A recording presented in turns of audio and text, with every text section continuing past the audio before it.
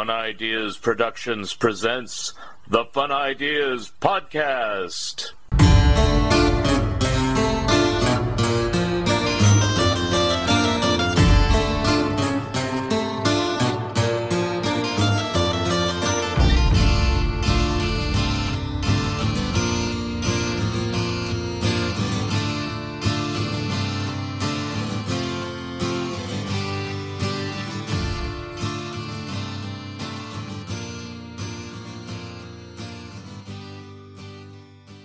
Hi, this is Mark Arnold, and welcome to Fun Ideas Podcast number 155. The Fun Ideas Podcast is brought to you in part by Lee's Comics. Friends, have you tried Lee's Comics? Lee's Comics is better than the leading comic book store.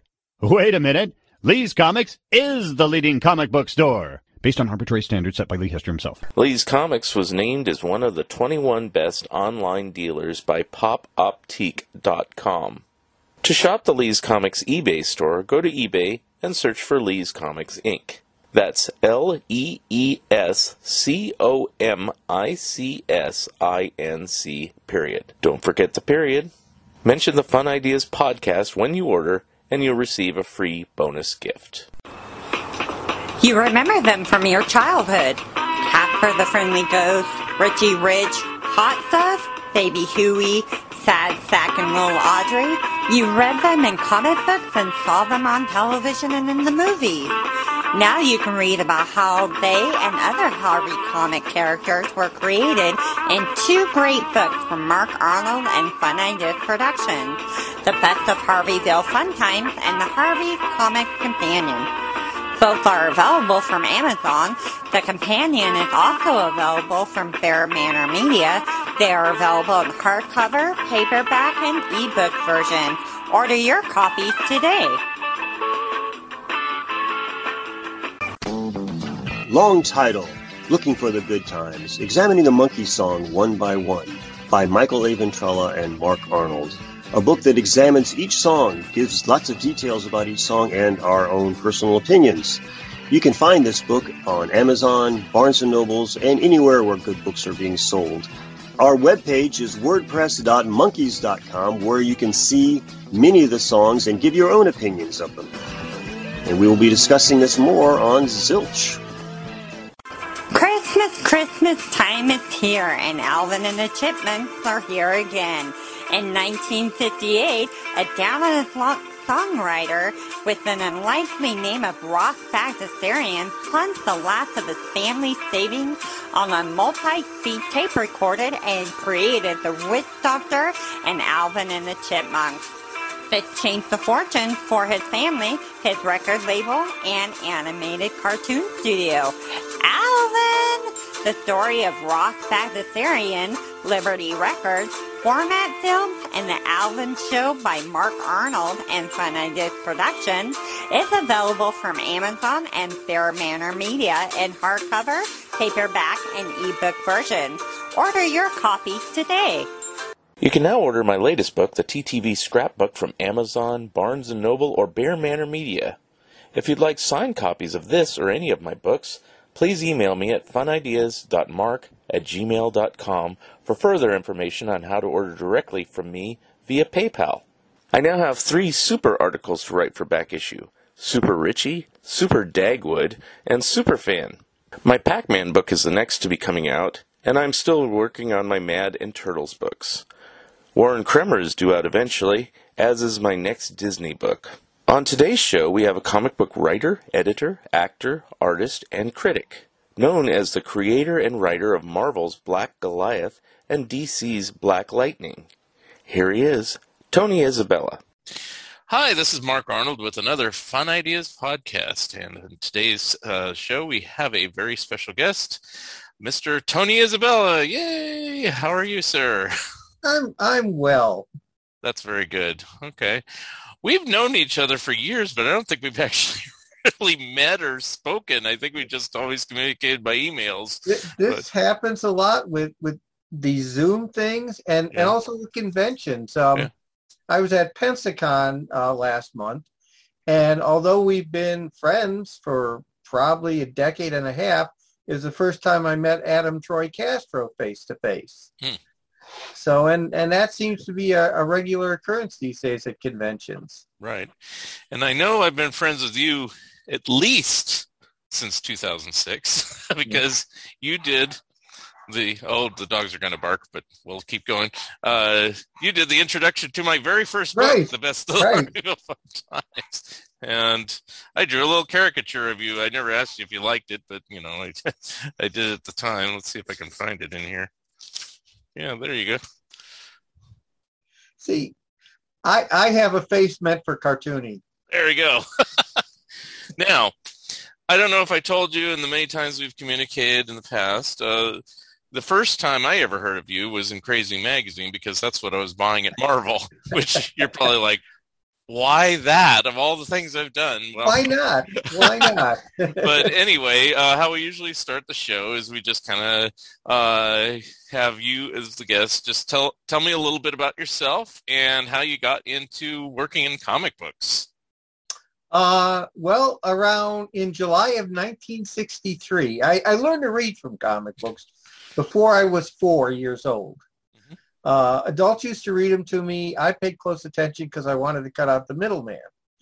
By the time I hit kindergarten, about a year later, I was writing. I was writing like little reviews of TV shows, and I was writing little fictions. I was acting out stories with the old Marx Army men, you know, those hard green plastic ones. I used to get pulled out of kindergarten all the time because the principal would call me, have me brought to her office so she could show me off to visitors like she had a damn thing to do with my being able to read and write. That was all me. But it got me out of kindergarten, which, you know, was boring. You know, so I kept reading comics, and you know, I was at the age when people thought I should be giving up comics. It was July 63. I was about 12. We went on a family vacation to visit relatives of my father in Oneonta, New York, a sleepy little town. And everywhere along the way, because this was a pretty boring family vacation trip, I'd buy a comic book, you know, because they were all over the place. And my parents got very upset, especially my mother, with my using my souvenir money to buy comic books. I didn't see the issue. It was my souvenir money. When we got to Oneonta, New York, my great uncle had a cigar and magazine store. I headed directly to the comics, at which point my mother kind of grabbed me and said, "You can only buy one more comic book on this trip." Well, I was going to show her. I was going to buy a quarter comic. The only quarter, you know, but I had all the DC quarter comics. I wasn't really interested in the Archies. So that left Fantastic Four Annual #1, the greatest comic book ever made. And I didn't even like Fantastic Four. I'd read one issue and didn't care for them. But everything clicked with that annual, which I must have read over a dozen times on that trip. Had a great lead story, the longest story I remembered reading. Had all the background on the FF. And I realized making comic books was a job, and it was a job I wanted. So from that point on, I was training myself to write comic books. My backup job was going to be, you know, becoming Clark Kent. So I went to work for the Cleveland Plain Dealer, an incredibly crappy newspaper, which was the tool of the rich and the powerful, and still is. We went on strike. The publisher called up the mayor, and mounted policemen attacked our strike line. I got knocked to the ground by a, you know, frightened copy editor. A horse hoof landed inches from my face. I got up, dusted myself off, went home, called up Roy Thomas, who I'd become friends with, and we would exchange phone calls and messages, and said, "Roy, is there any kind of a job at Marvel, even entry level, because I can't work for this place anymore?" Well, as it turned out, there was. They needed somebody with a good knowledge of the Marvel Universe, which was a lot easier. And this was 1972. So in 1972, it was pretty easy to have a comprehensive knowledge of the Marvel Universe. They needed somebody to help Stan Lee with a new line of British weeklies. So a couple weeks later, I'm in New York starting work. Staff pay wasn't much. It was actually less than I was getting in Cleveland, but living in New York. But Marvel would give you lots of freelance opportunities. And, started out writing articles, some short stories, and eventually, was writing regular books and was editing about half their black and white line. So that's how I started. Very good. Now, it's funny that you mentioned the Fantastic Four annual, because they are reprinting yet again all the Marvel Masterworks, but they're doing them, I don't know if you've seen them, in a little smaller paperback size. Oh, no, I haven't seen and that. They're a lot less expensive than the original hardback size. So now it's $16 a pop instead of like 50. It's like, oh, I think I will collect these now. So I've got through Fantastic Four Volume 1 and 2, and I've read like Spider-Man already and a couple of the others. And it seems like they're putting them out on a monthly basis, but I'm just about to Fantastic Four Annual. I have read it before, but it's been like, I don't know, forever. So I'm like at Fantastic Four issue number 13 or something, and I think they put it in there after 17 or something like that in the book. But yeah, I'm looking forward to that one.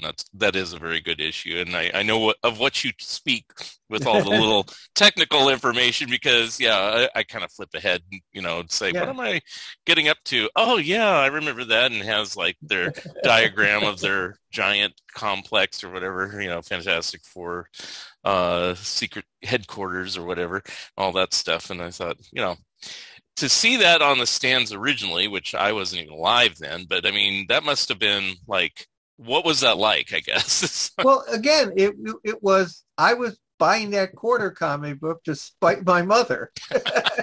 So I probably wasn't expecting much from it other than to spite my mother. And instead, it opened up a whole new world for me. It was one of the pivotal moments in my life. The other one being when I grew up in Cleveland, which was a really segregated city. My first black friends were comic fans who came from the east side of Cleveland to the west side of Cleveland to attend my comic book club meetings at the Cadell Recreation Center. A name that I'll get back to in a minute. I was 17 years old, maybe. Diversity wasn't really in my vocabulary. I just thought it was unfair that my black friends didn't have more characters that looked like them in the comic books. So at that point, I said, if I get into comics, I want to work on characters of color, and I want to create characters of color. So at Marvel, I ended up writing Luke Cage for a while, the Falcon, created Misty Knight, turned Bill Foster into Black Goliath, a name I hated. I hated that name. They wouldn't let me call him Giant Man. Giant Man had sold really bad. That's why the Hulk kicked him out of Tales to Astonish. So that was my start of what was probably the defining image, part of my career, that I work on characters of color. I, of course, created Black Lightning. Yeah, I was going to ask you about that, because it's like, it's just interesting. You did come up with a character one for Marvel and one for DC that's of some significance, because, in recent times, which we could talk about, it's become part of the movie universe and had a TV show and all that stuff, but we'll go into that, over. Well, let me just circle back for a minute to Cadell Recreation Center. That was, of course, the site where 13-year-old Tamir Rice was murdered by a police officer that should have never been a police officer for the city of Cleveland. He'd been fired from other departments. He totally violated protocol. He shot the kid within seconds of their car pulling up closer to the kids than they're supposed to. I mean, there are procedures for these. This guy and his partner had a history of bad behavior, violated all these regulations, and they still got away with it. Wow. So the Cadell Recreation Center represents one of the really joyful times of my life and one of the most shocking tragedies of the city of Cleveland. And it's that kind of stuff that motivates me to this day. When I was at Marvel, I was dissatisfied with the fact that Luke Cage was an escaped convict, even if he was innocent. Had I stayed on the book, he would have been completely cleared and actually gone back to school, gone back to college, because I felt Luke could be a better role model. Yeah. I absolutely loathed and hated that Steve Englehart made the Falcon a criminal retroactively. It's not like, oh, he was, no, retroactively, Steve Englehart decided to screw with this character and make him a criminal. With Bill Foster turning into Black Goliath, I was on a process. I wanted more of a role model for the young black readers. And although Bill Foster was basically taking his powers from Henry Pym's work, he was a scientist. He had his own lab. I mean, he was a step up, more of a role model. Well, I left Marvel. Things got real shaky there after Roy Thomas left. Revolving doors of editors who wrongly considered me somehow a threat to their positions. Even moving back to Cleveland didn't end that. So when DC Comics made me a really attractive offer, which they, of course, never honored because it's DC Comics, I jumped ship and went to DC, where they wanted me to, the first thing they handed me was, please write this Korak story. We need a Korak story for what turned out to be the last issue of Tarzan Family. And I wrote a decent story. You know, I went back more to the Gold Key Korak stories because, you know, the stuff that DC had been publishing this Korak really didn't do anything for me. But the next thing they handed me to do was they handed me 2 scripts of a character called the Black Bomber. These were scripts edited by Jerry Conway, written by Bob Kanigher. 2 great guys, I should tell you that.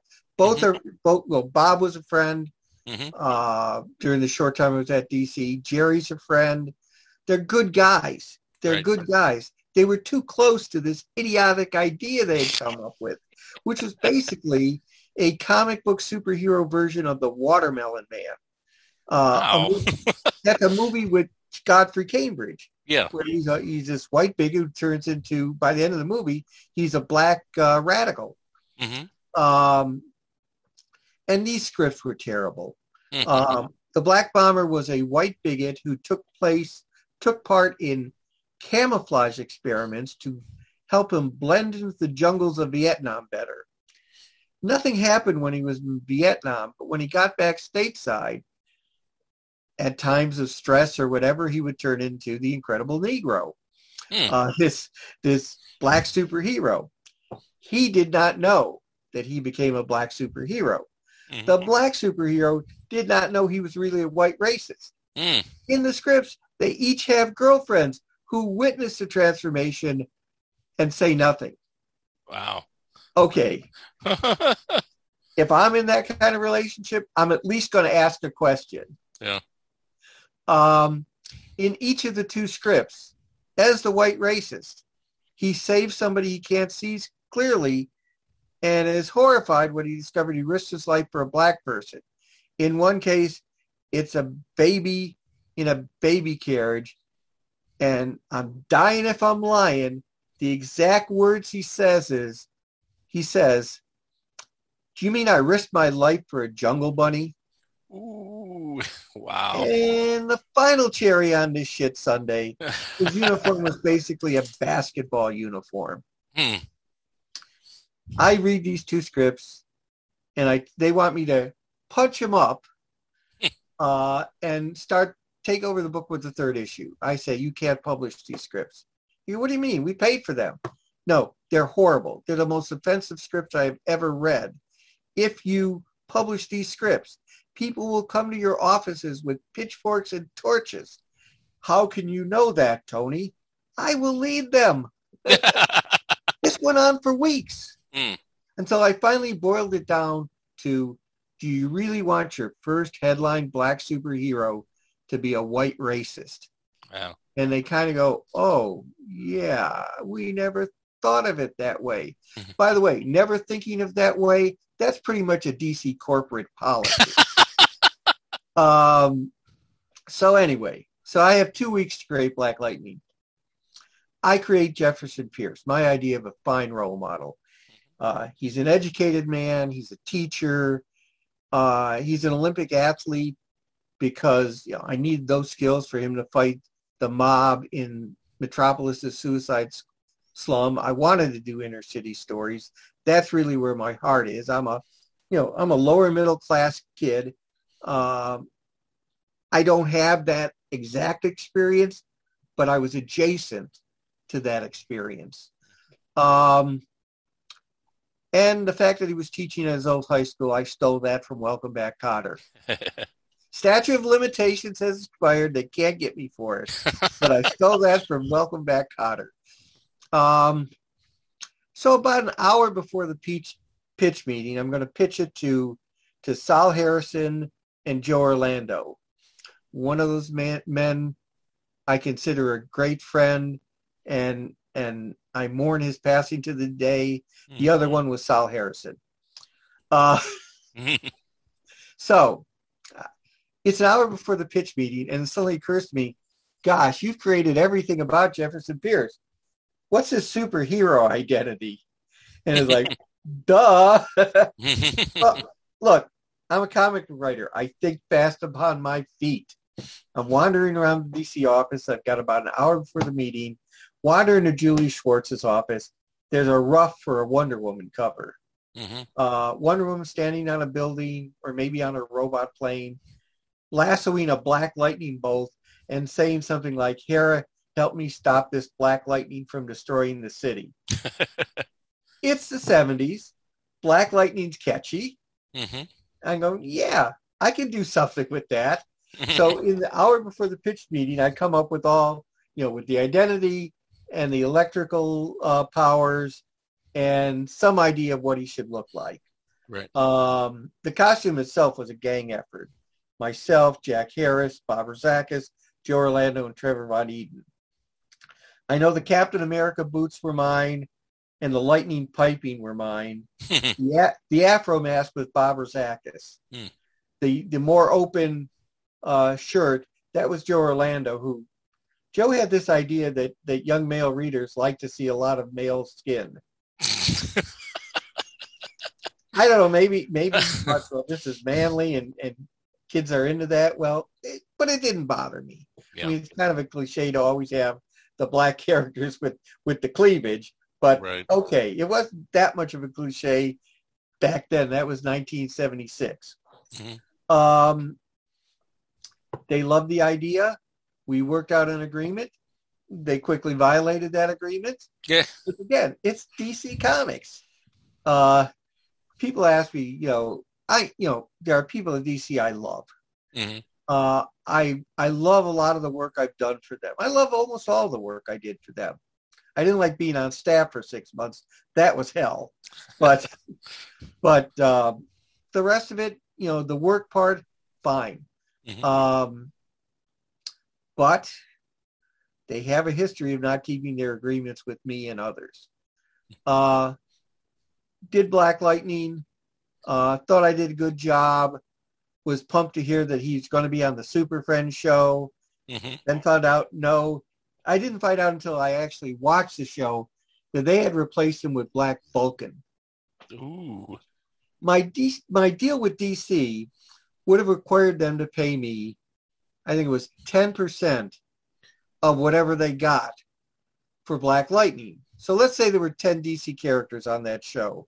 I would have gotten 10% of 1/10 of 10% of 10% of what they got. Not a lot of money. They didn't want to pay it. DC didn't want to pay it. It was their obligation to pay it to me. They told Hanna-Barbera that they had to pay more for Black Lightning, and Hanna-Barbera, also notoriously cheap, said, we'll just steal the character. And DC let them do it. Wow. And so my last issue of my first run of Black Lightning, before I quit, had a villain called Barbara Hanna who was traveling the country with a phony Black Lightning.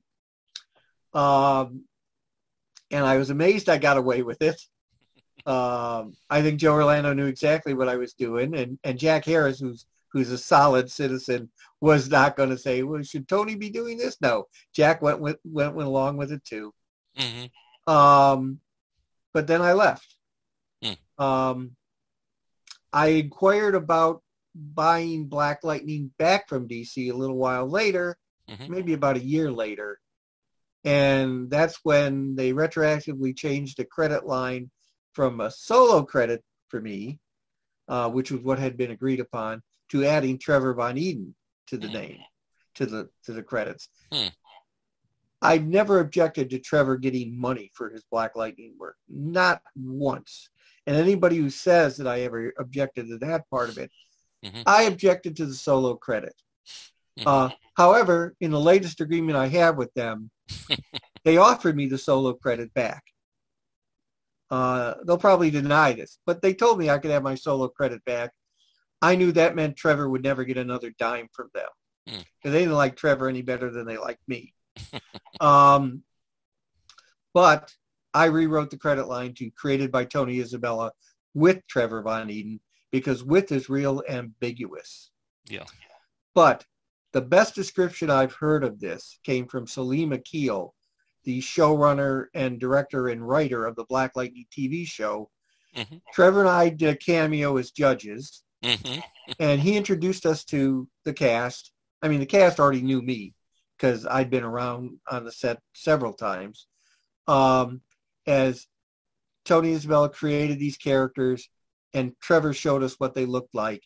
And I'm really okay with that. That's a good description of it.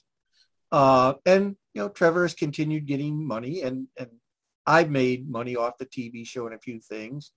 Probably not as much as I should be making, but, it's been better money than I've ever seen from DC. You're anticipating all my questions there, but that's okay. Well, you come up with some more. Going back. Okay, so before you even worked for Marvel, I mean, I have like 10 questions about it. So okay, weren't you like a letter hack for a while? Oh my God, yeah, that's what I thought. Because I think I remember seeing you in the letters column like frequently. At least 50 published letters. Yeah. Okay. In fact, if I can ever figure out and get copies of all the letters that I've written to comic book companies, I will collect them into a book. But yes, there were a lot of them. And is that how you became friends with people like Roy Thomas and stuff like that? Thomas, just seeing your name over and over and saying, hey. I was corresponding with Roy Thomas, with Steve Englehart, of course, working on fanzines, which came as a result of, the letters. They see your letter. Mark Evanier has been one of my closest friends for half a century. Gene Simmons used to write for the same fanzines I did. And one time when Kiss was in Cleveland, and they wanted to interview Gene, and he said, "Could we interview me at my friend's comic book shop?"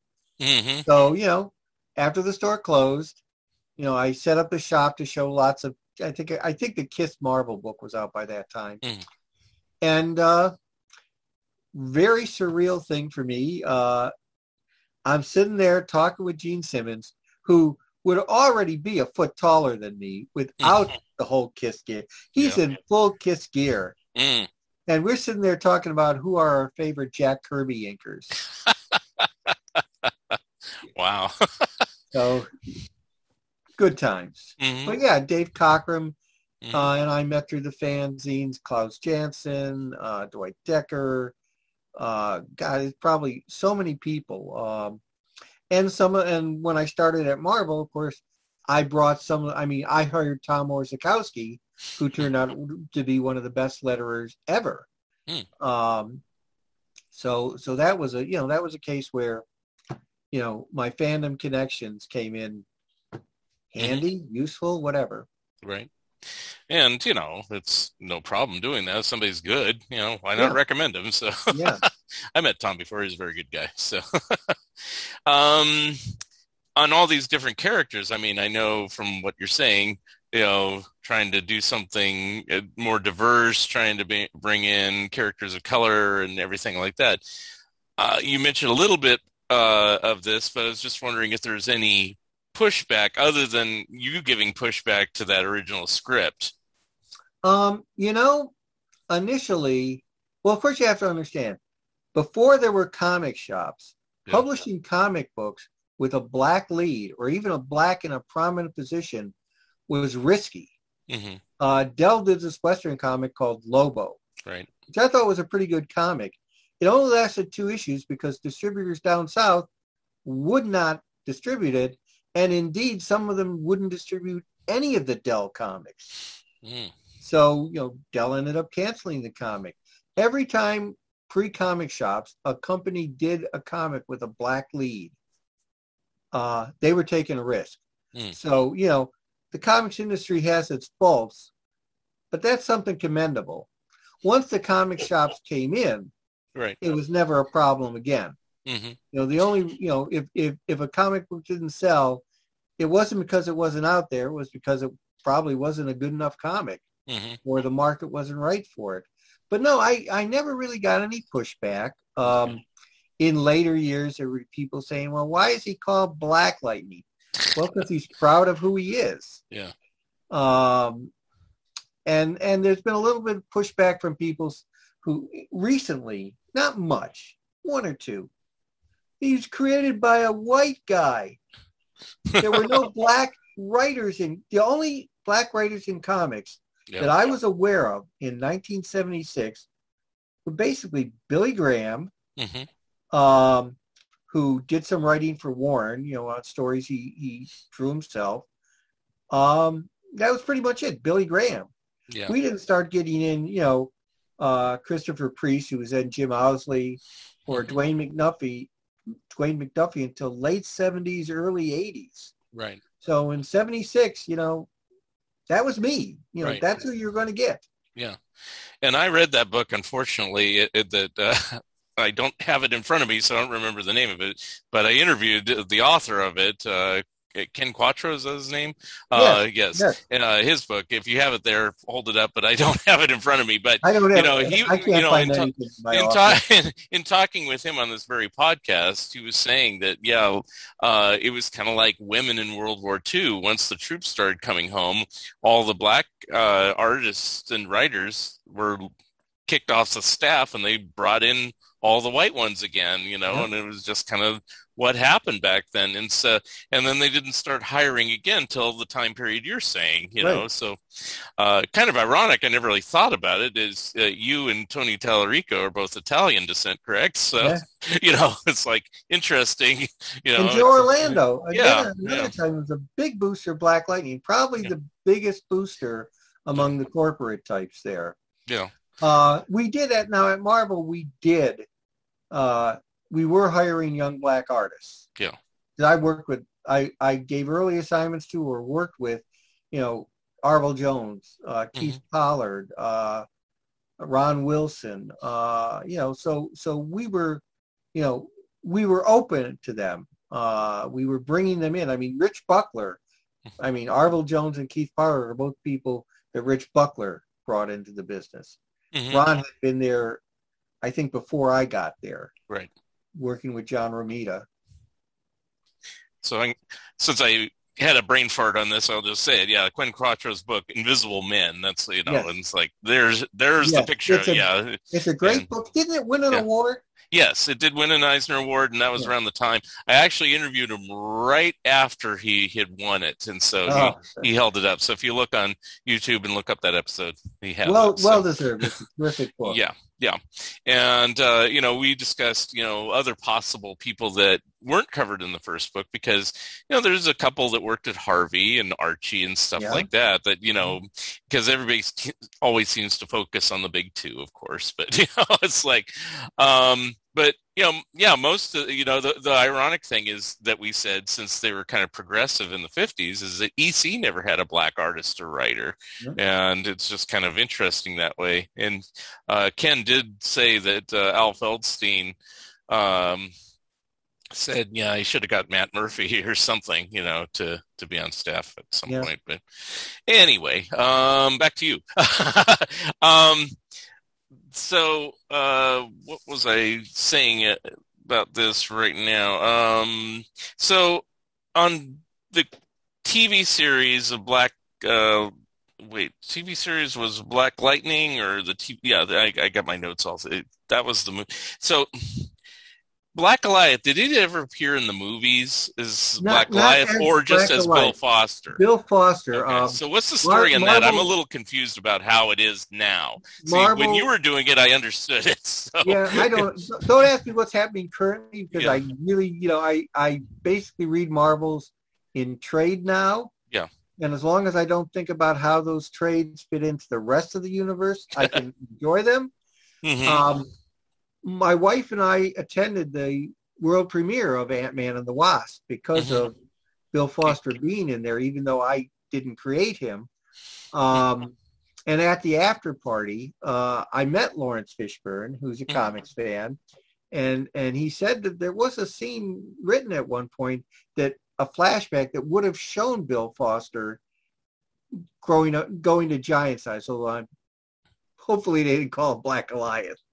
But yeah, no, he was hoping that Bill Foster would come back and get to grow to giant size. And I guess that's what my question really was, because, I've seen most of the Marvel movies, and that one, the Ant-Man and the Wasp kind of leaves you hanging they didn't really go further with the story yet. I mean, I'm sure there's another movie somewhere. There's a sequel coming up. Yeah, so I don't know, but if that would would they put Black Goliath in that, or that's part? I'm not done? sure Lawrence is in the okay. movie. I will tell you the most fun thing about the after party. I mean, it was great. I talked to Paul Rudd and complimented him on the writing, which because he was one of the writers, and his face lit up. Nobody ever talks to this guy about his writing. Yeah. But I met Michael Douglas, who was my wife's girlhood crush, because she used to see him on Streets of San Francisco. So I waved Barb over and said, Michael, I want you to meet my wife, Barb. She had a crush on you from watching you on the streets of San Francisco. Michael takes her by the hands, looks deep into her eyes, and goes, "Oh, my dear, you're much too young to have seen me in that." And I'm thinking two things. One, this is how he gets Catherine Zeta-Jones. Yes, exactly. And two, is Barb coming back to Ohio with me? Fortunately, she did come back to Ohio with me. But yeah, every person I've met, Marvel or DC, who's appeared on these shows, has really been great. Fun to talk to, friendly. I think they appreciate being part of these vast universes. They enjoy the built-in fandom, and it's not lost on them that should their careers go soft, they can go to conventions as often as they want and make thousands of dollars signing autographs. So yeah, they're pretty happy to be part of these movies. Now, you said you were around going back to the other one, Black Lightning, you said you were around and you appeared in one episode as Judge Isabella. Yes. Creative name. And you were around the set and everything. How did it transpire that they would create a series for Black Lightning? We owe the Isabella family personally, and Black Lightning fans owe a tremendous debt to Jeff Johns. Jeff Johns, who's been a big fan of my work and become a good friend, Jeff wanted to do a Black Lightning series. Nobody else at DC was really interested in that. Yeah. They've disrespected Black Lightning almost from day one. But Jeff loves the character, loved my work on it. And the Isabella family part is because Jeff wasn't going to push this series unless I had a better agreement in place. So thanks to Jeff Johns, a better agreement was crafted. Not perfect, but better. And DC is better about adhering to it, at least the letter of it. From there, Jeff asked me to write a core values paper for Black Lightning, which I did, and which was the starting point for the TV series. When Salim and Mara Braca Keel, the brilliant Salim and Mara Braca Keel, were hired as showrunners, we had hours of conference calls where they asked me more questions than I can remember. They really wanted my thoughts on everything concerning Black Lightning. And they even flew me to Burbank to spend a day with the writers before the writers started their work. And that was a thrill in itself because, you know, on one wall, there's like a rough mock-up of the first season, 13 episodes. And I'm looking at it and, whoa, there's a lot of me in there. On the other side of the writer's room was photos, pictures, and list of characters that they could use. And a bunch of those were mine. I wish I could have taken pictures of those walls, but that was prohibited. Because two characters were supposed to die in that first season that didn't. Peter Gamby and Tobias Whale. But when you have great actors playing those characters, you don't want to kill them off. Right. So from there, I mean, there was a Black Lightning premiere on Martin Luther King weekend in Washington, D.C. I pretty much internet shamed D.C. into inviting me because I was not on the guest list. A lot of me getting there is due to Larry Ganem, a very good person at DC. So I did get to go to the premiere. There was an event before that. I got to meet the entire cast for the first time. The only photo op or whatever was they had me go through this line getting their autographs on a poster that had been created for the event. They had panels. They had a panel on Black Lightning. I watched it from the audience. Wasn't even, but, again, later on there was a San Diego panel, and I wasn't even acknowledged from the moderator of the panel. They had acknowledged a writer on the Supergirl show who was in the audience during that presentation. But there I am sitting in the audience and didn't get a mention.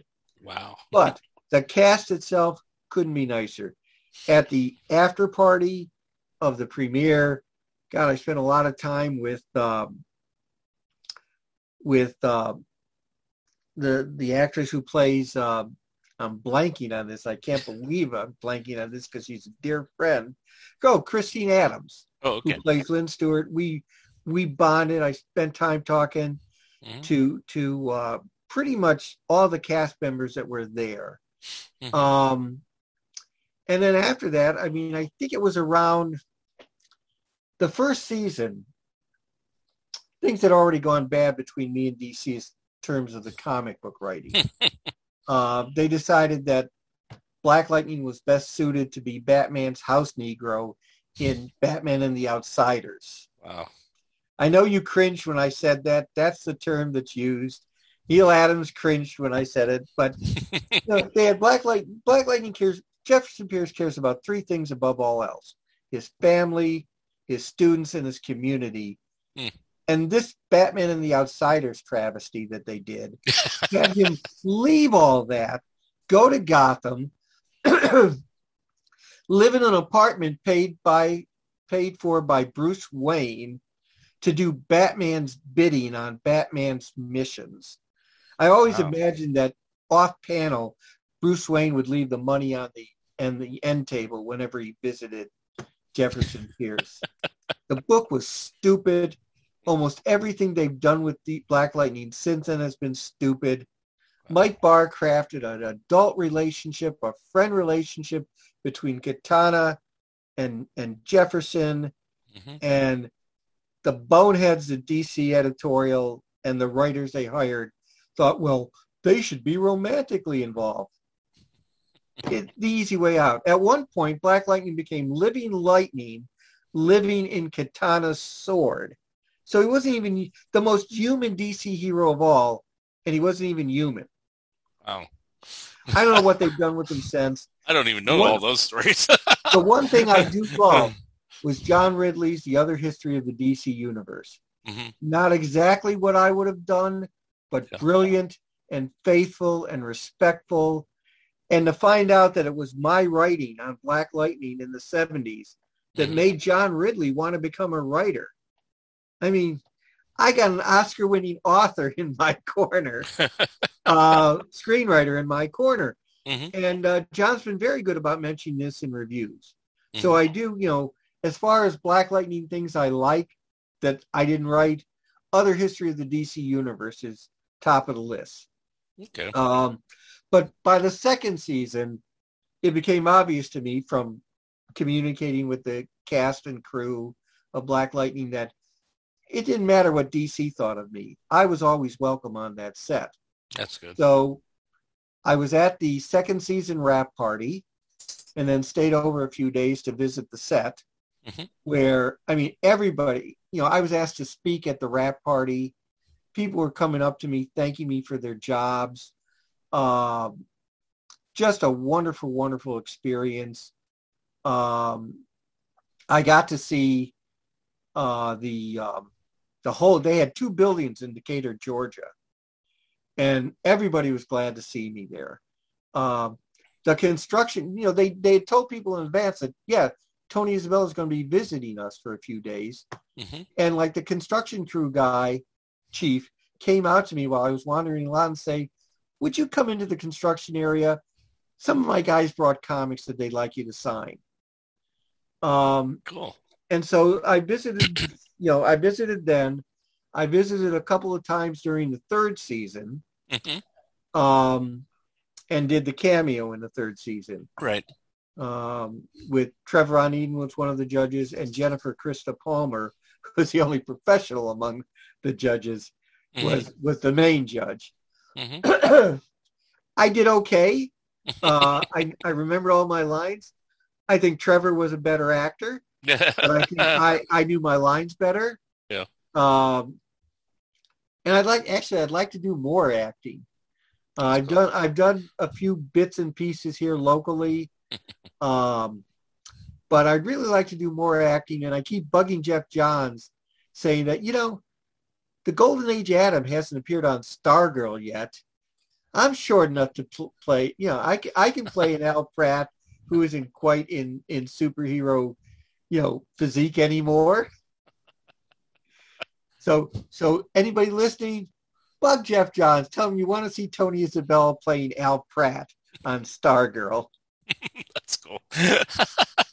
Now, another thing, and I'm sure you were asked this at the time, and then everybody's forgot about it. I forgot about it, but then I saw it recently. The TV series of Black Lightning wasn't the first time there was a live-action Black Lightning, excuse me. It was on Saturday Night Live, and it was Sinbad back when they did Superman's funeral, and they did like every costume character from both Marvel and DC in that. And I saw it again recently, and I go, oh my God, they did do Black Lightning on there. Oh, I was on the floor. Did you know that they were going to do that in advance? I did not know. Oh, okay. I did not know that in advance, because why would first off, they wouldn't have had to tell DC. Comics. That's parody. But even if they had, DC wouldn't have told me. Well, I thought maybe because they rehearsed during the week, it might have leaked out to you or something. I didn't know about it Tony, guess what? I had recorded it. Yeah. But I hadn't watched it, and it wasn't until Peter David posted something in line and said, oh my God, I hope Tony Isabella watched Saturday Night Live. So I didn't watch it. Sinbad called me up a little bit later, and we had a mutual admiration thing going on. It was years before we met face to face. He's a big comics fan. He was doing a show in Cleveland and invited me as his, he said, I'm doing a show in Cleveland. Are you coming? I said, you're sold out. We're never sold out. I have tickets. Just pick them up at the counter. Wow. So I went to the show, picked them up. I got the third degree. Well, how do you know Mr. Sinbad? And I think, who calls him Mr. Sinbad? I go, well, we're friends. How? I said, he's a comics fan. I created Black Lightning, who he played in a skit in Saturday Night Live. And we've talked on the phone many times, and we've never met. And so he invited me to this show so that I could meet him, and I should really get down there because he wanted to chat with me before his show. Well, they let me in. It never got filtered down to them that I was there because I was supposed to be brought backstage to talk to him before his show. I did see him after the show. And basically, when he came in, there was myself and about 8 other people. The other people having paid extra for their time with Sinbad.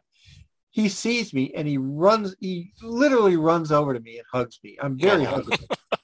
And so we spent like 20 minutes talking comics. And he twittered about, this is Tony Isabella. He's the most woke writer in comics. And it was terrific, and I left after about 15, 20 minutes because really the other people had paid for time with Sinbad. And it was getting late and I had a long ride home. Speaking of being huggable, when I visited the Black Lightning set, China McClain was in doing a scene where her and her father are fighting Tobias Whale. She's in her costume for, I think, the first or second time in the series.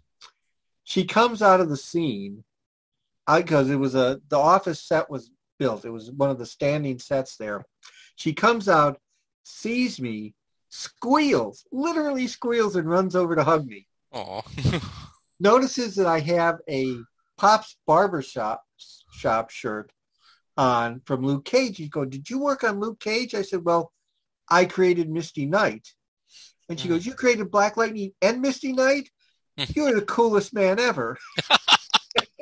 Sweetheart of a young lady, immensely talented. And again, that was the kind of, that's how I was treated by everyone on the cast. I mean, I always felt loved and respected. Now, apart from the characters you created, I mean, you worked on various different other series over the.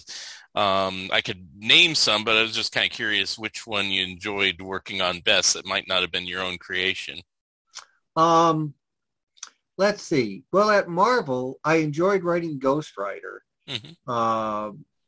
I took it in a different direction Gary Friedrich had it because Gary knew motorcycles and that kind of backwoods type stuff, and I didn't. So it was a plan. It was planned for me to transition it more to a superhero book. I was planning to basically do my version of Simon and Kirby's Stuntman. And that went along well for, 2 years. I brought Jesus Christ, or a character very much like Jesus Christ, into the series.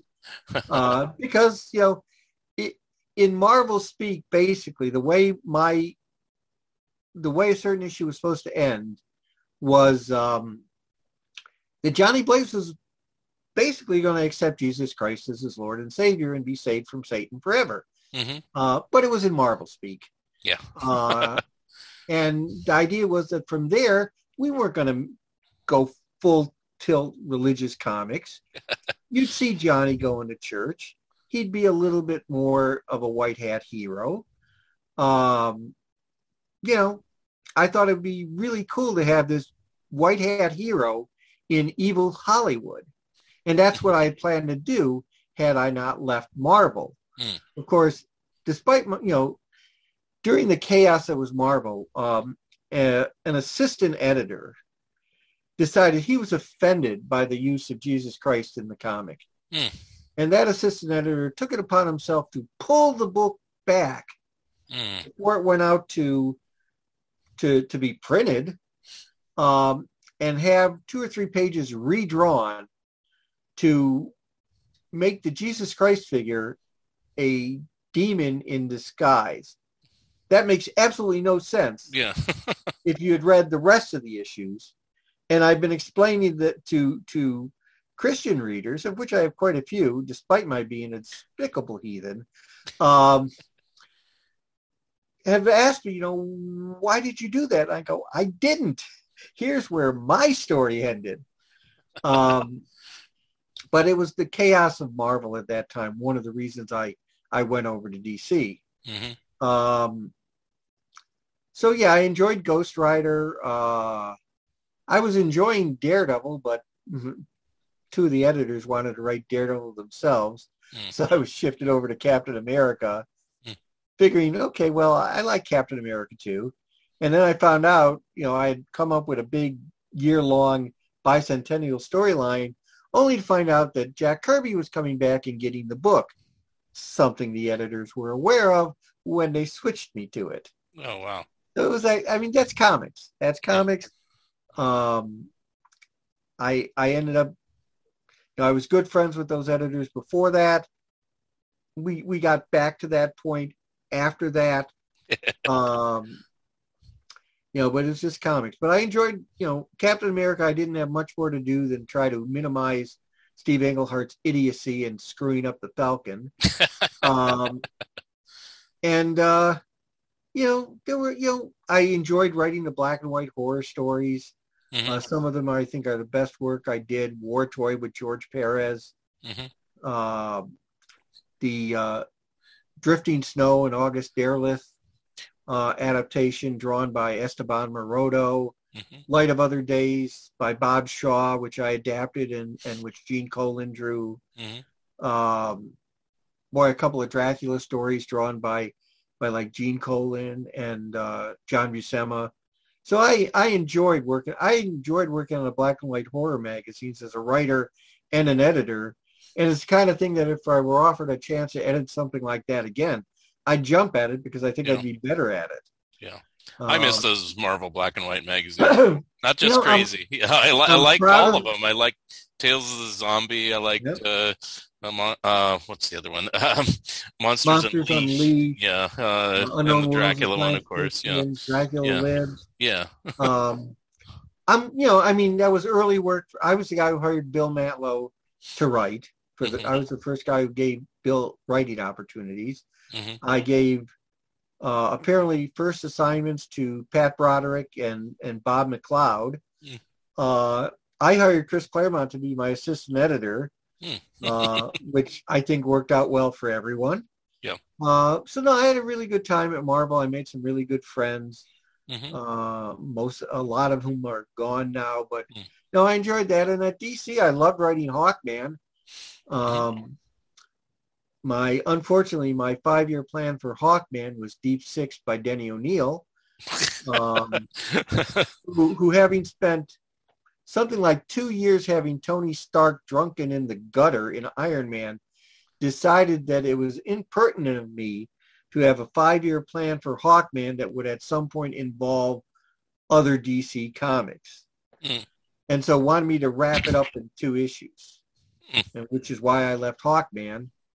And so he let John Byrne wrap it up in an issue of Action Comics, wherein apparently the Thanagarians had a button on their ships that would cause all their ships to go into a black hole or something. It was stupid. But, by that time, and of course, a couple of my ideas for Hawkman somehow ended up in other DC books later on. Yeah, I was going to ask, what happens if you have a 5-year plan and then it gets cut off? What do you do with that material? Because you have the ideas. Can you retool them? Not really. Those were very Hawkman and DC Universe specific. There are other things that I can retool. Mm-hmm. In the case of Hawkman, the notable ones are the explanation of why Commissioner Emmett's brain could not be read by the Thanagarians. And it was because he had been plunged into an icy stream in Korea, and part of his brain was dead, and it was the part of the brain that the Absorbiscon works on. Later on, the Question, written by, what was the guy's name? Denny O'Neil, had a similar thing. Plunged into an icy stream, hypothermia. Yeah, original. And of course, the Invasion miniseries was basically one of the things I had planned for Hawkman. There would have come a time when Hawkman could recruit allies in the Shadow War against Thanagarian Thanagar, and for a month or two, that would be the focus of the Hawkman comic, and of course, any other DC writer that wanted to tie into it. Mm-hmm. It wasn't something where they had to. Mm-hmm. But again, that didn't happen. So instead, a year or so later, DC did the Invasion. So now, apart from the big two, you've worked for other companies. Yes. Didn't you do a little even for Archie at one point? I never worked for Archie, and it's one of the great regrets of my life because I'm a huge fan of Frank Doyle. Yeah. I thought Frank Doyle was the Neil Simon of comics. These 5-page comedies with sparkling writing and great punchlines. Mm-hmm. And of course, I love George Gladier's work as well. And George and I were friends. Mm-hmm. In fact, when I was writing 1,000 comic books you must read, George sent me some very rare comic books for that. So I never worked for Archie. That's a regret. I know you worked for Comico because you worked on Justice Machine and Comico, yes. Comico. I never knew how it's pronounced. They never had. Anyway, Mike Gustovich asked me to write Justice Machine. I was the second choice after Roy Thomas. Mm-hmm. And Mike lived near me, and so the idea would be that we would Lee and Kirby this up. We'd get together, we'd work out the stories. Mike would draw them, I would script them, and it turned out that Mike would draw them. I was not happy with the artwork. I won't elaborate. And after a while, I just couldn't work with the stuff anymore. The Justice Machine was a shaky idea from the start. From its creation, it never made a whole lot of sense. Mm-hmm. I managed to overcome that to some extent with just the force of the writing. You know, good stories, good character play, good dialogue. But it could have been better. Mm-hmm. It would have been better. I really felt Mike was phoning it in from the start. And, you know, actually I own my Justice Machine stories. I was never asked to sign away any rights. So anybody wanting to reprint the Justice Machine stuff, they need to contact me because they don't own, I mean, they could publish the blank pages without any script, but they can't publish the scripts. Or if they want to make a movie of it, contact this guy. Definitely. I can't imagine anybody would make a movie out of this. Let's see. I wrote The Grim Ghost. Okay. Which I was really happy with. Kelly Jones and I thought did great work. I think it was the best of those Atlas revivals. Mm-hmm. And that despite the editorial and operational stuff being shaky. I quit the book a couple of times because they'd like say, well, we got together and we have some notes. I go, what do you mean we? And it was like, oh, all the people hanging around the office and the janitor and whoever else. I said, no, you know, Kelly and I have almost 100 years of experience between us. We know how to do this. We have it. You give us one editor, we'll listen to him. And eventually they gave up. They gave up trying to do that. They let me do pretty much what I wanted to do. Mm-hmm. Kelly did it brilliantly. And then Atlas went under because two things. It wasn't the best management of the company, and also the DC New Universe hit that summer. Yeah. Kelly and I got the book out on time. All of our issues would have shipped on time, except in their New Universe frenzy, Diamond just left the last issue of Grim Ghost sitting in the warehouse. Wow. And ended up having to resolicit it. Wow. But if people can get a hold of those copies, the 6 issues, and it won't be easy because a lot of the back issue stock was destroyed in a flood. It was in the publisher's basement. But they're pretty good stories. In fact, I actually tried to buy Grim Ghost at one point and, figuring, okay, here's a comic that has failed twice from a company that has failed twice. And at the time, I had somebody who was willing to work with me on trying to turn it into a TV series. Unfortunately, I never got the rights, so I couldn't continue the series or reprint the stories that had been done or develop a TV series before Sleepy Hollow came out. Wow.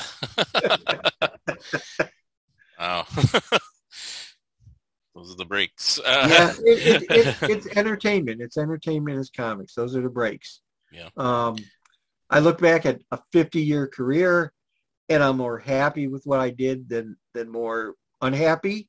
Yeah.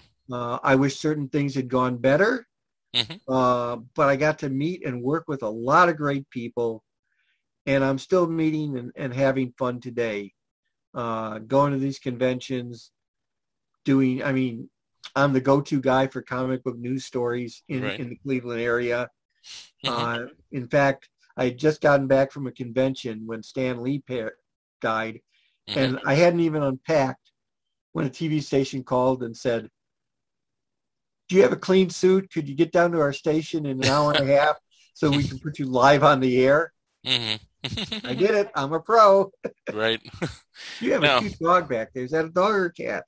There's a dog back there. Yeah, that's Hi, Lulu. dog. There's two dogs. It's Lulu and Mia. They try to make cameo appearances whenever I do a podcast. I just saw the second one. I'm surprised neither of them have tried to jump on my lap, but sometimes they do. They have been here. I've been petting her discreetly down below. The best I can do is a Dr. Fauci bobblehead. Dr. Fauci, that's my great. cat knows better than to try to jump on the desk doing one of these. A few more things. These are just totally random things, so we're going to jump around a little bit. So, also, you've done a lot of writing, and, I was always impressed. I was a subscriber to Comic Buyer's Guide for many years, and you had your Tony's Tips column. Yeah. Are you still doing that? It said that, it was in Tales of Wonder. So is that still being published? Not anymore. Right now, there's a blog called Tony Isabel's Bloggy Thing. Okay. That, for a long time, was daily. Now, it's not been daily for a long time. I try to get at least a couple out a week. I don't always manage that. But there's Tony Isabel's Bloggy Thing. That still runs. Okay. Once or twice a week, you can find me writing gags for John Lustig's Last Kiss. Oh, okay. Panel. He's a good friend. He's a I need to have him on here, too. I haven't done that yet. You should get him on there. He's a funny guy, and we're both twisted. Yes. We're both incredibly twisted, and so it's a team that works. So, I actually, just as an aside, he did a contest once. You might have done it more than once, but I won one of them where he had a blank page from one of the old romance comics, and you just had to fill in what the balloons said, and he ran it as John did that. John did this, yeah. And you were supposed to fill out the balloons, and whoever won, you got the original, not the original art, but I mean the original print or something like that, signed by John. And I actually won once. I don't know if he's done it more than once. So I have this frame thing. I don't remember exactly what the strip was about, but the original drawings had a woman and a man. The woman's trying to get on a bus, and she keeps hitting the guy in the eye with those umbrella and all sorts of weird things. And it's supposed to be straight, originally, but I made it so, that her clumsiness actually was what he was attracted to or something like that. But, John loved it, and, so I won. I might have got a little money for it, too. I don't even remember, $25 or something. I don't know. But since you said John Lustig, it just reminded me of that out of the blue. When did you start Tony's Tips? I don't even remember when it started. I remember more when it ended because I was disappointed that it ended. Well, Tony's Tips, ended when Comics Buyer's Guide ended. Yeah. I was amazed that they didn't let us go one more issue so we could have hit 700. Right. But by that time, Krause had been sold to, I think it was L&K Publications, maybe. Yeah. And they were a crap company. They were a crap company, and I remember 1,000 Comic Books You Must Read. Yeah. Was their best-selling book on comics. I have it right here. and I could not have done that book without Maggie Thompson and Brent Frankenhoff, which were just they were just tremendously helpful on that. Maggie pretty much pushed the book through in terms of making sure I made the deadlines and everything. It was selling well. It sold through a first printing and sold through a second printing. When we pitched the idea of a sequel, we were told, well, it won't sell as well as the first one did. And it's like, so it'll be your second best-selling book on comics ever? He was an idiot. The publisher at that time was an idiot. And, you know, I know people miss Comics Buyer's Guide. I certainly do. I do, yeah. But I made lifelong friends there. I mean, Don and Maggie Thompsons were already friends. Yeah. Brent Frankenhoff, John Jackson Miller, good people. They had a great cast of writers and everything and artists. I don't remember when I first started doing that. Well, let's ask this. How did you get started doing it? Well, actually, the first thing I did, it was back when it was the Comics Buyer's Guide for Comics Fandom. I volunteered to write columns for Alan Light. Oh, okay. And I did about 3 of them under, I think they were called the Odd Collectors. Theoretically co-written by myself and Dwight Decker, although Dwight didn't do that much of the writing on it. And when I got hired at Marvel, I couldn't do it anymore. I knew I couldn't do it anymore. So I actually recommended Don and Maggie Thompson as my replacement. Now, I'm not sure their stuff might have appeared before mine did. Probably because Maggie sent it in a form that was easier to publish. But so, yeah, I predated them in some ways. I'm not sure if I actually predated them in terms of actual publication. And when they became the editors of the magazine, they asked me to write for them. And, you know, I was doing the Everett True cartoons. I was doing Tony's Tips. I was doing something called I Cover the Newsstand, I think under an alias. I know there was some stuff I was writing under the name Brad Silver. And so I was, you know, I was writing for their magazine quite a bit. And then when it went from weekly to monthly, I was one of the writers they kept on. Right. But yeah, Maggie Thompson or John Jackson Miller could probably tell you when I started doing Tony's Tips as it was known for most of its life. Right. But yeah, I loved your column. I think I was mentioned in there once or twice, so thank you. Welcome. But I know that, you know, so now we're shifting over to the 1,000 Comics You Must Read. I know I helped you because you put my name in the acknowledgments. It probably doesn't show up here clearly, but I'm up there.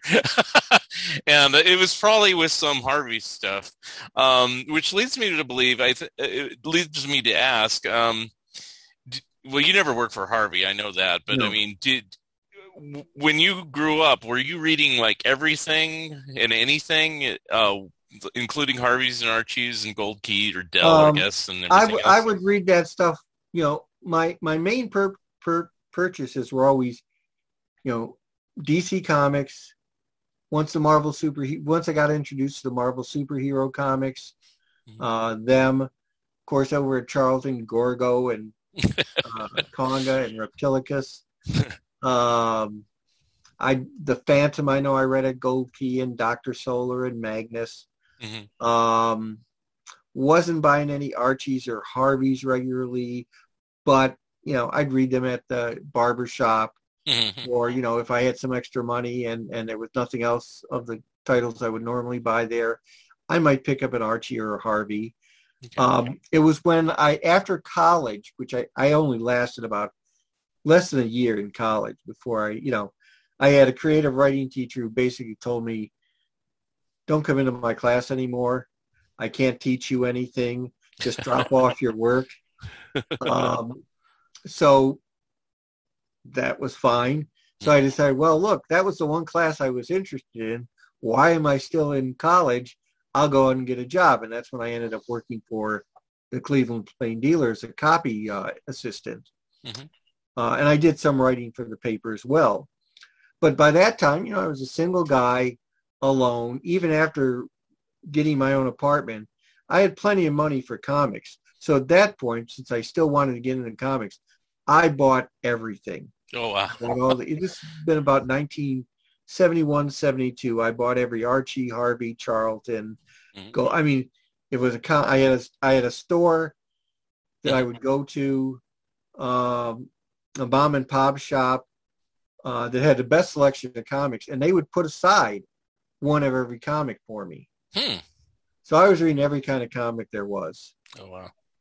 Well, that makes you more qualified for the 1,000 comic books, I guess, since you had, I always knew that on the Harvey stuff, you were always encouraging of me when I used to publish my Harveyville Fun Times. So there's some great characters. So maybe, I look at them and I go, these characters have problems. Well, you've seen Playful Obsession by Dan. Dan Klaus, right? Yeah. Yeah. So I'll give you my favorite Richie Rich story. Okay. Because I had a comic book shop in downtown Cleveland, which meant I was getting downtown workers, I was getting east side workers, west side workers, and a lot of black women, middle-aged black women would come into my store and buy comic books. And their favorite character was Richie Rich. Now, if there was a whiter character in comics, I'd be hard-pressed to name him. So finally, my curiosity got the best of me, and I asked one of the customers, said, not to look a gift horse in the mouth, you really like Richie Rich. He's really, really white. Can you explain this to me? And she laughed, and she says, well, okay, you got to understand. We totally get the absurd money jokes. Right. The over-the-top wealth. We get that. That's funny. We love Richie because that doesn't mean anything to Richie. What matters to Richie are his friends and his family, and that's us. Oh, yeah. It's true. It is kind of, as an aside, along the lines of you having black superheroes, they had like an early black character called Tiny that Sid Jacobson created. He was kind of like in more of the Little Audrey books and stuff like that. So, along the same vein, it's kind of pretty cool that they did that. In the 70s, they had this other character named Han and his sister, also in Little Audrey, but it didn't last very long. Anyway, you may or may not know all that, but it doesn't matter. I'm still obsessive about Harvey. I remember Tiny. Tiny. Yeah. A couple other things. You had your own comic store, you said, and how long did that last? It's called Cosmic Comics. Cosmic Comics. I bought it in early 1977, and it closed in 1989, I want to say. Now, were you actually behind the counter, or do you just own it? I was behind the counter a lot. I always had trouble getting good help. I was a terrible businessman. Most of my workers stole from me. And, the best part about it was like all these boxes of stuff would come in and they were all mine. At least until I sold them. So that was fun. But yeah, it was a real grind. And about the time our kids were like, they weren't that old, but we had 2 kids and I was driving in from Medina, Ohio to downtown Cleveland every day. Usually at like 5 in the morning. And while I would have others close up, it was usually, a 10-hour day. And we just decided, the store wasn't doing well. We were, my bad business decisions had cost us. And it just made more sense for me I'd done some writing while I had the store, but not as much as I would have liked. So we just decided, well, why don't you stay at home? You can take care of the kids, and when they're at school, you can write. And when I come home, when my wife comes home, I could write. So that's when I became, a stay-at-home dad. That's cool. Couple more questions. Looking at your bio, probably Wikipedia is where I was looking. Mentions a couple, the bastion of accuracy. That's what I always call Wikipedia. Yes. But you get things on there, and sometimes most of the time it's true, sometimes it isn't. But anyway, it says you won 2 major awards, and the first one I'm not even sure what it is. It's a 1972 Goethe Award. What is that? What was that? John and Maggie Thompson did their own awards after the Alley Awards had gone by, and it was Goethe was some historical figure. I don't quite remember what his connection to comics were. So how do you pronounce it? Goethe. Goethe. Okay, I misspelled it. Okay. And I won for best fan writer. Oh, okay. So what were you doing then that warranted that? Well, I was writing for so many fanzines. It was ridiculous. Okay. It wasn't one specific thing. Okay. I was writing comic strips for Carl Gafford's Minotaur. I was writing columns for other, fanzines. I mean, at that point, that my life was basically working, dating, and writing. Wow. And I didn't do as much dating as I did working or writing. That's cool. Then the other major award is, and I know what this award is, the 2013 Inkpot Award. Was that for something specific, or is that just a lifetime achievement type thing? If they invite you as a guest to Comic-Con, they give you one of these lifetime achievement awards, which I always find is amusing when like somebody who's at the time they get the award, they've been in the business like 2 years, and they're getting this Inkpot Award, supposedly for lifetime achievement. But I don't knock it, because along with this award, which is a very nice award, it means my family and I can get into Comic-Con anytime. Oh, that's cool. They won't pay our way in terms of travel or hotel, but we can get into the convention for free anytime. Mm-hmm. So you're home based for the most part in Cleveland. So Medina, Ohio, which is south of Cleveland. Okay. In a town that's way too white and way too Republican for me. Oh. But we have nice neighbors, and we live on a nice street, and we were close to the schools my kids attended. Yeah. Just as an aside, what's your opinion, if any, on the change from Indians to Guardians for the baseball team? I loved it. I've hated Chief Wahoo for decades.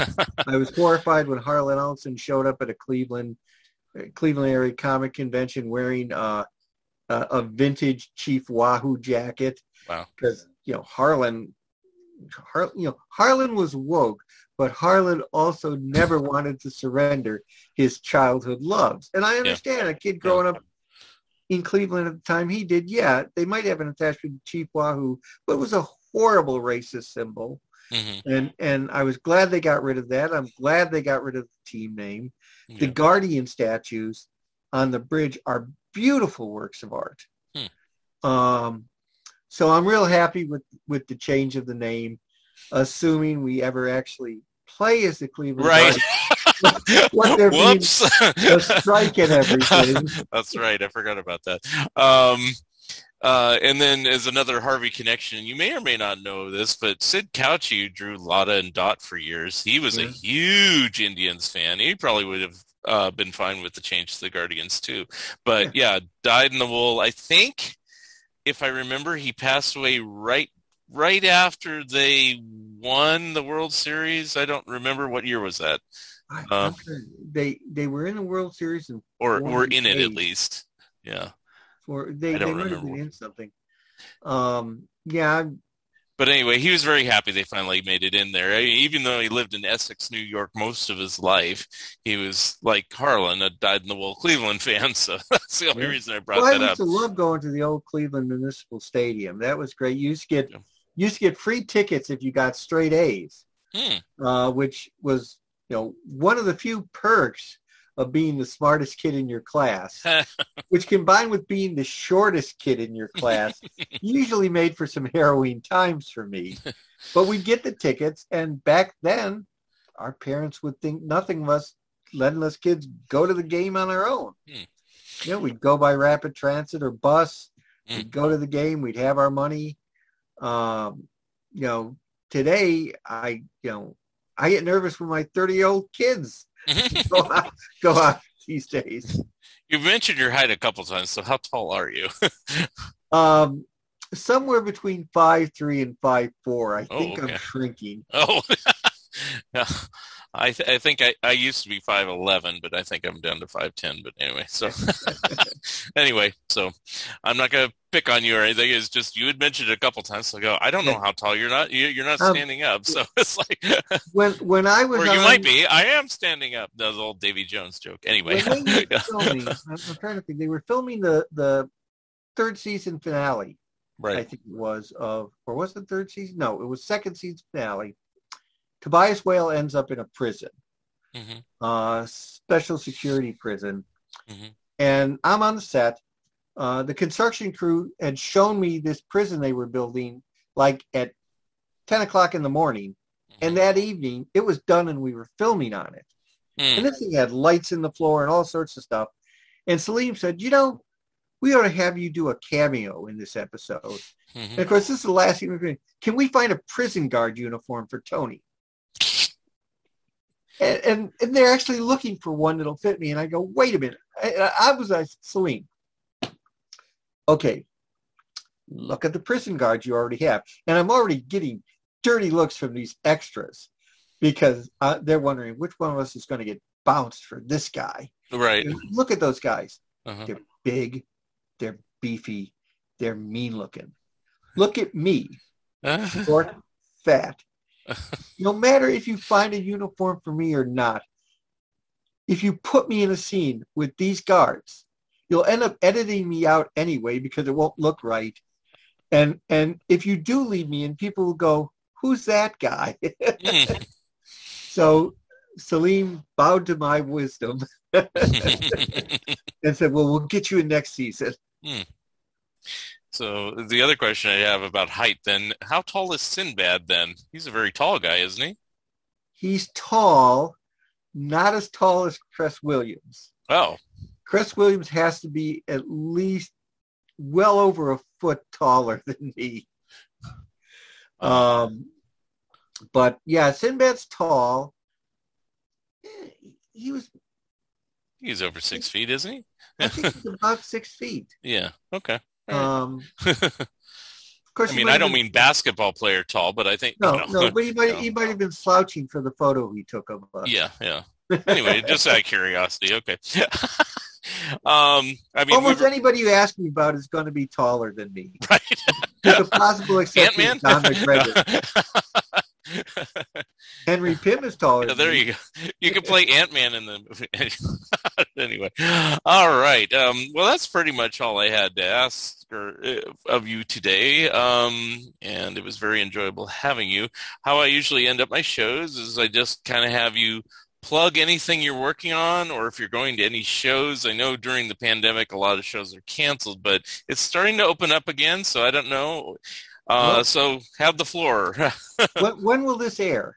Probably end of March. Okay. Well, then I can't tell you that my next convention is this weekend. No. Because it'll always have been happen. If people follow me on Facebook or follow my blog or follow me on Twitter, on Twitter, I think I'm at the Tony Isabella. I had a at Tony Isabella account that got corrupted. But I'm on Facebook as Tony Isabella, and I do my blog, Tony Isabell's bloggy thing, and that's where I keep people informed of what I'm working on and where I'll be. Okay. I know I'm going to be doing some shows in April. I'm not sure exactly which ones yet. I'm even doing a show now, but it's not out there. I just got word I'm doing a show in Salem, Oregon. I'm in, so it's like an hour away from where I am. I'm in Springfield, Oregon. So, okay. And they said, would you like to come up here? And I go, well, I guess so. It's like, because I've never been to this show before, but it's like, other than I went to a brief show down in California. It was just the smallest show. And it showed how I miss doing or appearing at shows. I wasn't a guest. I was just showed up. It was just, I miss shopping. I miss shopping. I love going to conventions. I hope to be around to do many more of them. one other thing, if people go to the Go Comics website to follow John Lustig's Last Kiss, they will find gags from me once or twice a week. Very cool. All right. Well, if there's nothing else for you today, again, pleasure talking to you and finally at least seeing you. So hopefully we'll meet eye to eye, face to face someday. But I hope so, sir. But I'm always thrilled and delighted that you've supported me all these years and helped me out and encouraged me and written about me and Tony's tips and stuff like that. And I've always admired your work from, like I said, originally Crazy of all things, but yeah, I read many of the other Marvel titles and things like that, and especially those black and white magazines. And I appreciate you being on the show today on this episode of Fun Ideas Podcast. Happy to be here. You have a great night. You too. Thank you very much. Bye-bye. Bye. Thank you for listening, and thank you, Tony Isabella, for being my special guest. Remember, you can always watch the video version of this episode on YouTube. Episode number 156 will be coming soon. If you would like to comment and or be a guest on this podcast, please drop me a line at funideas.mark@gmail.com. Become a Patreon of Mark Arnold and Fun Ideas Productions. If everyone listening just contributed $1 a month, that would be a tremendous help in continuing the production of my books and this podcast. Also, subscribe to my YouTube channel. The opening and closing music for the Fun Ideas Podcast is provided courtesy of Andrew the Slow Poisoner Goldfarb and is used with permission. This has been the Fun Ideas Podcast. This is Mark Arnold speaking. This episode is copyright 2022. Fun Ideas Productions. Thank you, and good night.